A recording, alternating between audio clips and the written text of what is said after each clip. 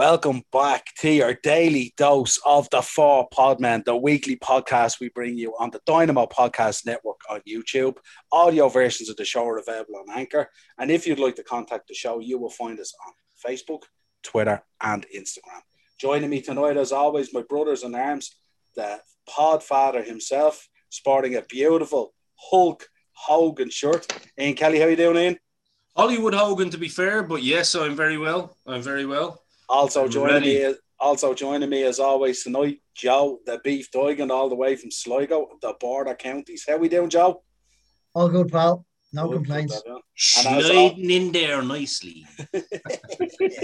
And as always, joining me, my hot tag partner, the D-O-double-G. How we doing, Jay? Oh, fuck yeah, baby. Fuck yeah. Ready for it tonight? Not ready at all. Well, tonight, gentlemen, we're taking what we often call on episodes a sharp turn left. We're going to take a look back at a man who passed away recently. Condolences, of course, to his family and RIP. One, Jerome Young, but you viewers out there will know, no doubt, as New Jack. Quite a diverse episode for us, guys. We're kind of more honed into a little bit of wrestling royalty. We talk a lot about Macho, Warrior, Hogan, Brett, Shawn, Stone Cold, Rock, guys like that, Rick Rude, New Jack. Ian, talk to me. Quite a diverse character, but a man who I would say was a product of maybe a victim of his environment. Jerome Forever Young should have been his middle name. Should have been Forever Young because he certainly lived it. Forever Hardcore. Yeah, do you know what I mean? Very interesting character. Like, got into the business very, very late. Obviously tried to. Well, I mean, he didn't try. He actually learned how to wrestle. So he learned how to work, obviously, in the old school way. And obviously, the character that most people remember is New Jack, and it's certainly a million miles away from probably what he thought he was getting into. You know what I mean? But yeah, like a very important character when you mention wrestling, regardless of whether you're into, that hardcore style of wrestling or not. I think it's just, he's such a unique character that for a lot of, ECW fans, and I know I joked with Joe and I was teasing the last time, a couple of episodes back and saying I wasn't a big ECW fan, but I am under no illusion as to its importance in the business and to how important it was to, bring in a lot of eyes to the business as well, and bringing them over to the WWE, obviously, once it folded as well. You know what I mean?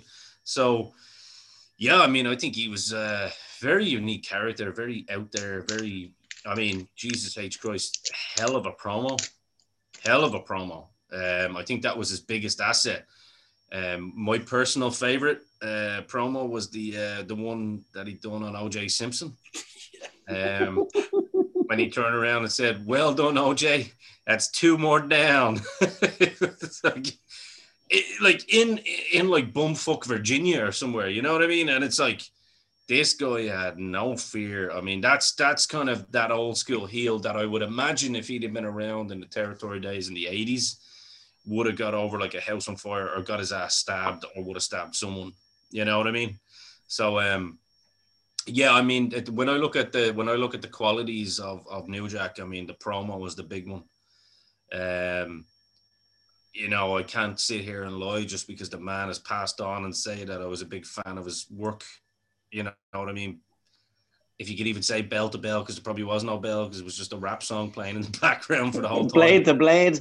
Blade to blade, yeah. But I mean, as far as what he did do, I respect him a hell of a lot more than some of these jabronis like Zandig and all these guys throwing themselves off rooftops. So has his place within the world of hardcore wrestling, and yeah, it started out for the right reasons, and obviously drifted into a certain kind of part of the business that we might not all be fond of, but at the same time, as I say, still very relevant. I think that's the key word. Yeah, like if hardware wrestling didn't have a place in the bigger picture, Vince McMahon wouldn't have pumped money into it when people didn't know he did. Exactly, Exactly, Jay. Very good point, yeah. I suppose to understand the character of New Jack, we probably need to mention, like, if we go back to the early days, I mean, as a kid, his dad was an alcoholic and had a number of altercations with his mother, no less stabbed her a number of times in front of the kids.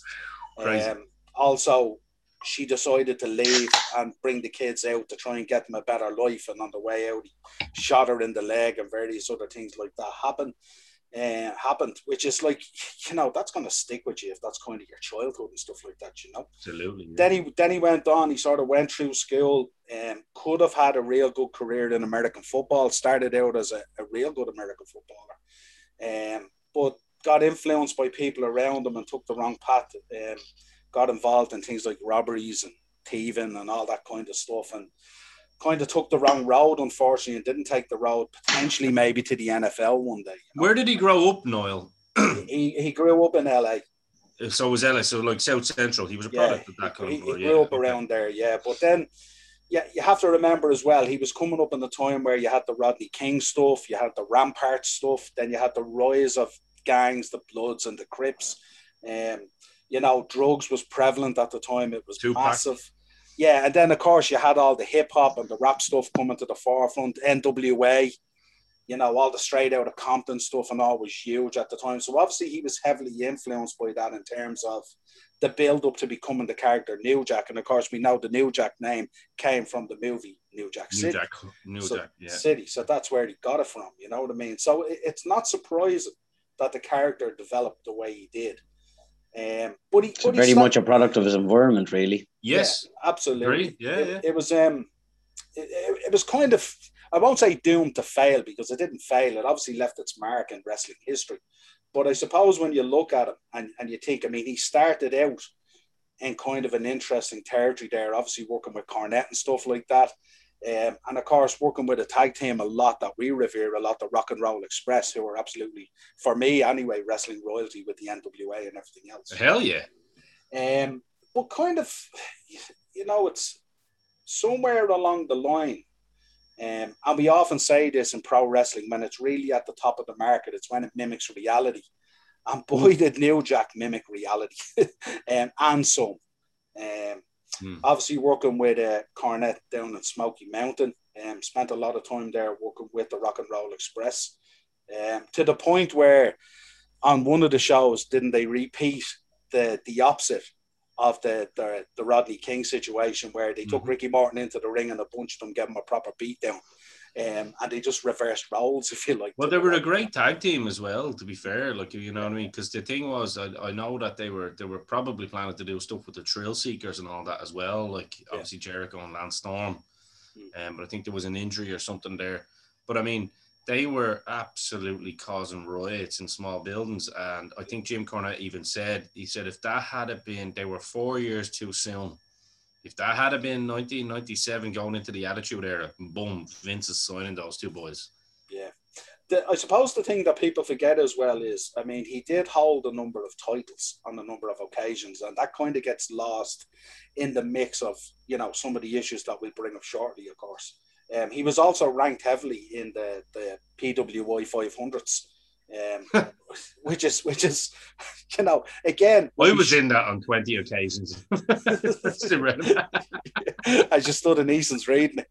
Yeah, what's going on? But yeah, Kelly. What's happening? But it's still relevant, and then of course, if you want the blurry lines of agreed violence in a ring as opposed to going into business for yourself, I mean, he heads off out of there up to ECW, which to me is just the melting pot for a guy like this, because this guy wanted to be the most extreme, the most violent, the most hardcore. And week on week and month on month, it raised the bar again and again and again and again, to the point where you can't raise it anymore or you're actually going to die. But it's certainly a very interesting and diverse character. The one thing that comes through, I mean, most people know about the mass transit incident and what came out of that and what happened. It's no secret. I think most people would know about the Gypsy Joe incident and also the Hunter Red one. Well, to be honest with you, I think the Gypsy, just to touch on that, I mean, I think the Gypsy Joe one is more unprofessional than the mass transit one. And I know people are going to go, what the fuck are you talking about, you know? But I mean, the kid did lie about the age and all that. He went in with the wrong attitude as well to someone that probably was a veteran of that style of kind of match, and knowing that the guy is an out and out lunatic as well. Do you know what I mean? And takes himself very seriously. And not for 1 minute is that like condoning kind of how badly he busted him up. Again, like I said, I am not for that kind of wrestling, so I'm certainly not going to be coming out and speaking out on behalf of New Jack saying, yeah, he was right to cut the kid up, because I don't think anyone should be cutting anyone up unless it's done in a safe environment and done in a professional manner, i.e., you know, WrestleMania 13 or someone like Ric Flair, who used to be able to kind of blade guys safely. Yeah, young aspirations of a professional wrestling career do not start in the gutter with the master of violence himself. Exactly. Do you know what I mean? You're not going to reach the lofty fucking dreams of fucking bearing down somebody in the main event of a Mania when New Jack standing across me. That's it. I suppose when you look at those situations, I mean, when you look at the Gypsy Joe one and the Hunter Red one. How tough was Gypsy Joe, though? He took a tremendous hiding, didn't he? That thing was like something out of a cartoon, that poor old man. He was about 150 years old last time I checked. So he must have been about 120 back then. He took his whooping as well. Yeah, but it's a Gypsy, mate. Yeah, but the one thing about these guys is they clearly never done their homework in terms of this guy, because I mean, to steal a phrase from our other podcast, The Dynamo's Dozen, this man never forgot the talc. No. Ever. You know what I mean? And I just think, you know, you have a guy. That's not here. what that meme means, by the way, guys. But I mean, New Jack had his own talc. Yeah, but when you think about it, like the one thing that comes across on most of these incidents, and not to justify them in any way, shape, or form, he kind of always felt disrespected, and he sort of went into the ring feeling disrespected. Now, depends what that level of respect is. I mean, for yourself, Joe, and for Ian, obviously, you're ex-NWA boys, which was all about honor, respect, and integrity, and all that kind of thing. Tradition. And tradition. Like, how did you feel when you listened to the stuff about how he comes across about feeling disrespected? If you look at the Hunter Red one, for example, this guy approached him up front about putting the match together, and he said, no, we'll sort it out back. So he obviously got up Hunter Red's nose straight away, but not doing it there and then. But then when they were putting it together out back the match, this is New Jack's story, of course, that during putting the match together, Hunter Red walked off and disrespected him. And then when he got into the ring, if you look at the match, he backs New Jack up into the corner and starts beating the living Jesus out of him and sucker punching him with proper punches. Now, that doesn't justify grabbing a guy in a front face lock and absolutely taking out a blade and trying to turn him into a teabag. But I mean, like, what you thinking on that kind of, you know, that level of disrespect, or did you ever experience it yourself? Joe, in a you locker can take room? that one first, yeah. Well, I don't think I was in wrestling long enough to have been disrespected, really. I don't think. I certainly don't ever remember being disrespected, but I do remember it was very much drilled into us in our teachings, like that. You know, you had to respect everyone around you, like from the photographer up to, you know, to the people in the back, the whole lot. Like, you know, anyone involved in the production, you had to absolutely respect. Yeah. So I never experienced any disrespect personally now. And I certainly hope I never disrespected anyone. I certainly didn't do it knowingly. But I can certainly understand, like, there is that element in pro wrestling, and always has been. You hear a lot of the old guys talking about, you know, respect. And I remember Booker T not so long ago talking about the Young Bucks. What didn't shake hands with him when he felt disrespected and all that kind of stuff. So it is a key element of pro wrestling for sure. Yeah. So I can understand his frustrations and getting pissed off. Now, granted, he was a violent man at heart, so for him to get pissed off and frustrated, to be on the end of that must be fucking terrifying. But you know, I think sometimes these guys brought an element of it onto themselves. I think you said it now that they didn't do their homework on who the hell they were getting into the ring with. So you know, there's plenty of other guys you could disrespect and get away with it, but a guy like him, there's probably a different approach in the way you boys were trained up as opposed to the American style. It seems to be like in the rest of the world, you walk into your gym and with a humble frame of mind, and you're under no illusion as to the fact that you're a student in training, waiting to ascend in your chosen skill or your chosen, art. In America, it seems to be, you see a read a lot of this, like a lot of these men are sitting around locker rooms and they walk in with their brand new boots, believing they're already the next big thing. And it's like, where did you get that attitude, pal? You didn't walk in a star in the waiting, like. There's an element of that, like, because obviously, Joe, as you said, you kind of left earlier and stuff, and you obviously spent time over in the States with Dory Funkin. I kind of, Jay, just to touch on that point, that's a really good point you made. Like, there was elements of people coming in like that. I'm not going to name names on the show, but Joe will know who I'm talking about. There was some people that would come in with that kind of. I'm the next big thing. Listen to me. I'm changing the world. They'd come in and have their gear. 6 minutes old, pal. Yeah, they'd come in and have their gear ready, whereas we were fucking, like, I was sewing on fucking Dynamo on a pair of tracksuit trousers, just trying to look cool. Do you know what I mean? And it was kind of, and the fundamentals were the important part. And I do think you're right. I think because we did come up from the British style of pro wrestling, world of sport. That was kind of where it all came from. And then obviously when the NWA banner was there, you knew it meant something. You know what I mean? You were proud to wear that NWA Ireland T-shirt. And it was all about tradition and respecting, the 10 rules of professional wrestling. The first thing you do when you walk into a locker room is you introduce yourself and you shake absolutely everybody's hand, from the workers to the fucking tea lady. Do you know what I mean? Even though we didn't have tea ladies, but if there were one, you would shake her hand too. So it was different types of stuff. And I do understand Niall's question. I mean, some sort of, I think the guy was well within his rights to want to talk about the match beforehand. I mean, and look, I can speak from personal experience. A mutual friend of ours, Jay, will verify this. I was never one for wanting to plan matches. Joe will tell you this as well.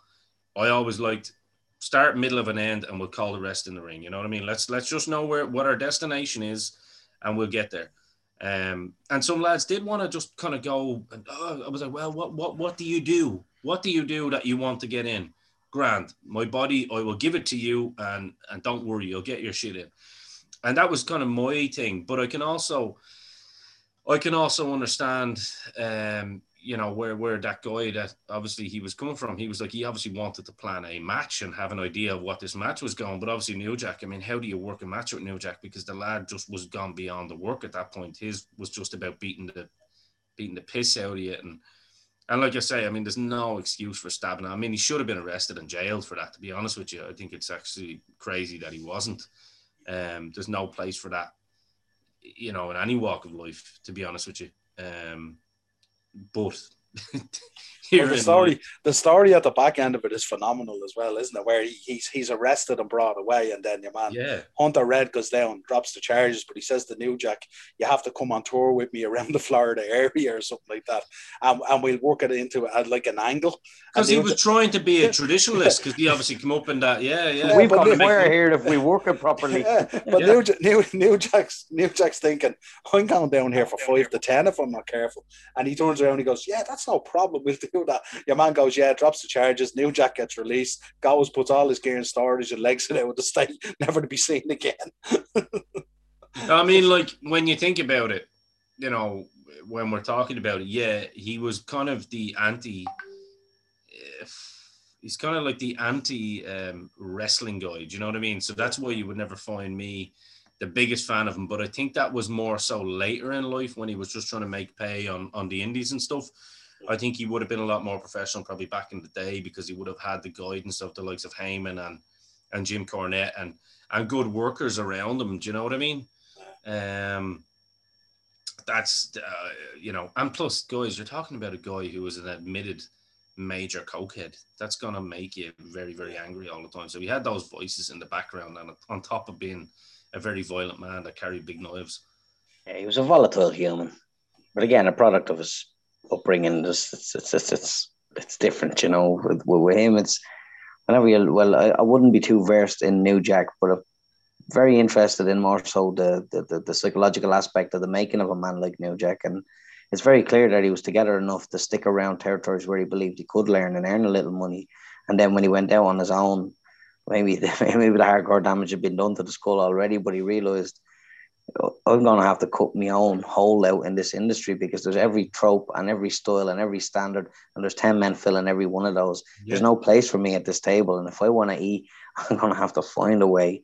So, build this aura around you that's fucking far beyond who you are as a person. For all we know, his favorite thing in the world was sitting around eating pizza and watching old Tom and Jerry cartoons. But as soon as them lights went on, New Jack got to pay rent next week. We definitely know he didn't like that though.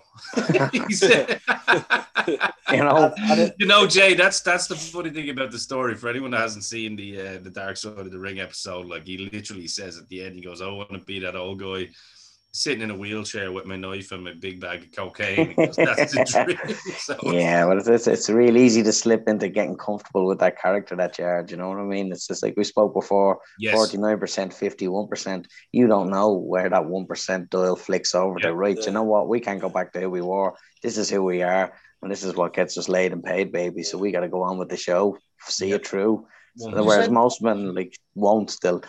They'll plow away they'll just say they get into the industry through the traditional doors and they're like, "You're the next big thing, kid." It's like, I am. I'm like 15 years later, they're still waiting for their call. Whereas New Jack's like, "Fuck that shit. I ain't waiting for that call no more. I'm the motherfucking phone now, bitch." Yeah. Go ahead, Joe. I just said, just like Jay was talking about how he was a volatile human being, but he seems to have been very well liked at the same time. You know what I mean? There's an awful lot of tributes to him when flying around, because I remember seeing an interview. This is a few years ago. It was Jim Cornette being interviewed for something. I think it was just a shoot interview, and New Jack walked in the door. Yeah, and Cornette jumped up. He said, "Oh, how are you?" New Jack walked in. He was like, "Why can't we be friends?" You know what I mean? So he seems to have been, while he was, he had his insane streak, definitely. He seems to have been really well liked by. I think he was liked by the old school guys, Joe, wasn't he? Wildly charismatic. Sometimes you just can't hate a fella. You're like, "Damn it, New Jack, why are you so likable?" But I think for Niall hosting this as well, like you said earlier, something really important, because I've watched lots of people talking about him as well, and they were saying it's another Pillman story. He was working people a lot of the time, but people didn't get that he was working them. Do you know what I mean? So he was actually a nice, he was, I guess he was loyal to the people that he liked. Yeah. You know what I mean?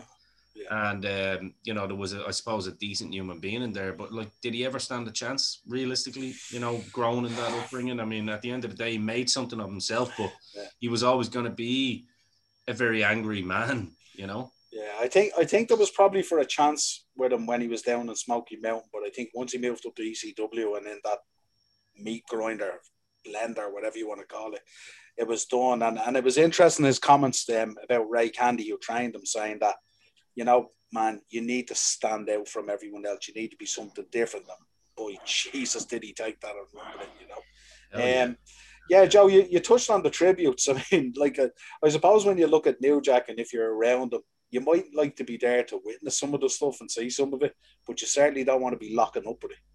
I was just, when you were saying that, I was like, it'd be nice to. It's kind of like when you're at a zoo watching the lions. You want to be far enough away, but able to see what's going on, but not get caught up in it. And so I can definitely see that, where you just "Oh, New Jack's here, fantastic. I'm going to stand in the corner, and be really quiet, and be a fly on the wall and just watch the madness, But but another thing with him is it is a pity in a way that he's mainly remembered for as you said earlier, the mass transit and Gypsy Joe stuff, and was it Hunter Red, was it? Yeah. And but if you look at his promos, lads, good Lord, that was his big skill, wasn't it, Joe? Yeah, he was exceptionally good on the mic. And you look at his Smoky Mountain stuff where he had that crowd literally baying for his blood, and this was the 90s when that was. That was kind of being phased out. It was kind of disappearing. But he literally unleashed their inner racist. He really did, and he had. And they were in the right places for it. I love that. I fucking love that. I love the fact that you've got this fucking auditorium full of traditionalists sitting there with their fucking spectacles on a stick and their programs, eating their buttered popcorn, go, this is the best thing I've seen since, Grizzly Patterson defeated Grizzly Walsh. Next thing you know, sitting there in their tropes of tradition and fucking absolute terror walks out.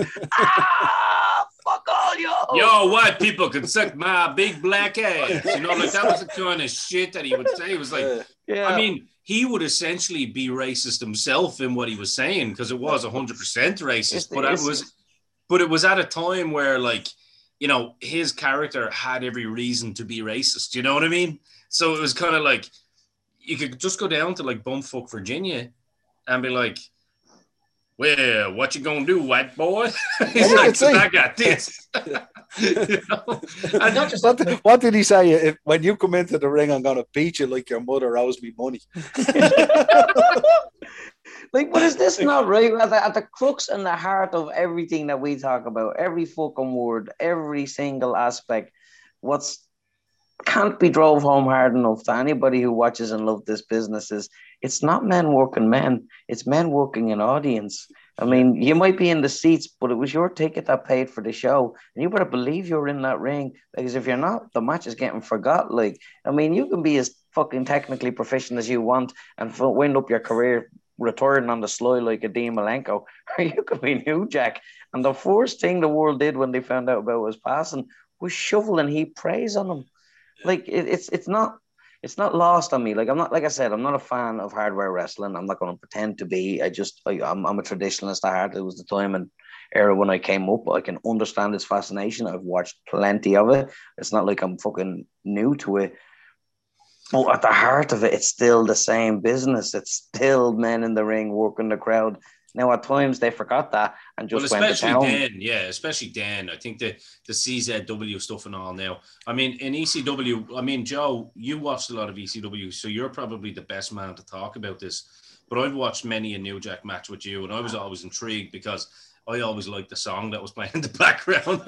You remember that? I used to be like, that's a tune, man. I'm going to watch. And it was just on repeat. I was like, all right, I'm getting into this. So and you remember that actually with you and Mark, when you first showed me ECW, I was like, I just want to watch this lad. Because Mark would say, so I was kind of, and you're talking about Mr. fucking traditionalist here, like, at the time when but I was like, this is something different. But if you always look at it, especially in ECW, when it was in an environment that obviously Paul E was controlling, it was stiff, but it was safe as well. Do you know what I mean? What would you say, Joe, about his work? I mean, in terms of paying your tribute, especially because you were a fan back in the day of that particular product. I don't mean the style, but I mean the product. Fucking Gurrier. ECW. Like, there's a difference with the ECW hardcore stuff and this absolute, as a better man than us likes to say, this, what does he call it? The Outlaw Mud Show. Outlaw Mud Show, kind of CZW stuff, throwing each other off, 40 foots, like. Yeah, freak show shit. Yeah, no, like, look, I used to always enjoy New Jack when he'd come out, like, you know what I mean? Because you always knew there was madness just, following him. Like.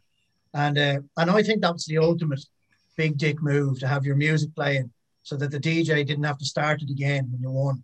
You know what I mean? It's just like, he was so confident going in, like, leave that shit on repeat. I'm going to fucking win this. Yeah.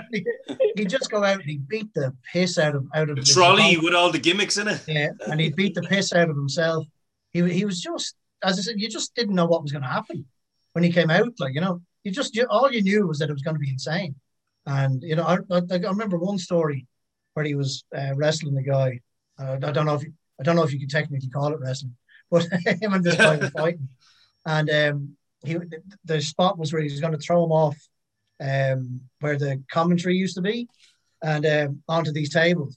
And when they got up there, your man just went, fuck that, I'm not going. It's too high. I didn't realise it was this high. I don't want to. So Jack just grabbed New Jack just grabbed him and said, fuck it, we're going. And he dragged him and the two of them went. Yeah. Hope you brought your wings, bitch. Yeah, I can't remember who it was that he did it to. But your man ended up way worse off because New Jack landed on his head. He was a big guy. He was a big kind of big burly fella, yeah. Yeah, and he ended up fracturing your man's skull because of it, Whereas if he'd just gone himself, he probably would have landed a lot better. It's safe as houses, brother. Safe as houses. But tandem skydiving, indoor tandem skydiving with New Jack. You jackass before it was a thing.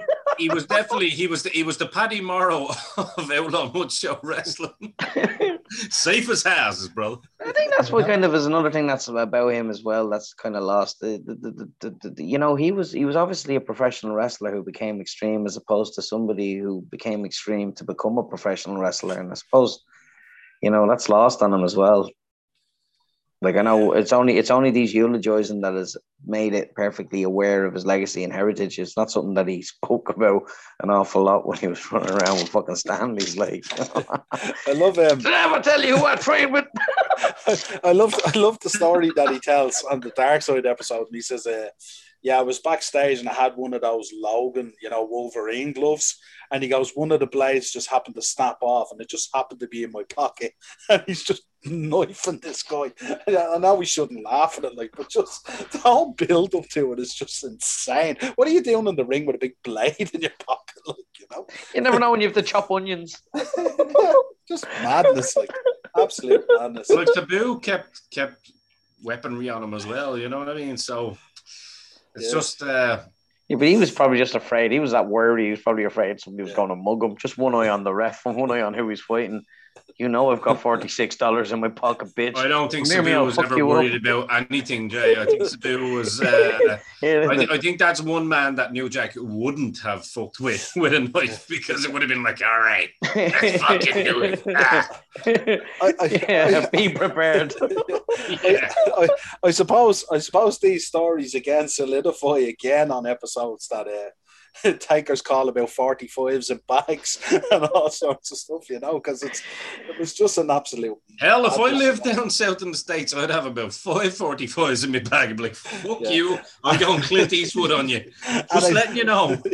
And especially what Joe touched on, saying, you know what I mean, he told the DJ just to keep it playing on loop. We can imagine him walking up DJ going, if you don't play this on loop, you're going to get a bit of this tonight. Yeah, and he did, because he was afraid. I'll just tap this little knife on the side of your head there, so you know. Do you know what I like about you, New Jack? You don't stab me. Yeah. You're all right. You'd wonder, are some of the tributes going out of fear or relief, or you know what I mean? Or but the ghost of New Jack is a scary prospect still, right? Yeah, absolutely. Or imagine if you have a situation and, like, you know, God forbid, but imagine like all these people are coming out, they'll start talking obviously about New Jack and stuff like that, and then we find out it wasn't him who passed; it was another Jerome Young, and he's coming back to kill all these guys. You know what I mean? For what they're saying, you know. So, Jim Cornette, I just want to say I've always liked you, motherfucker. Yeah. Yeah. Well, I suppose.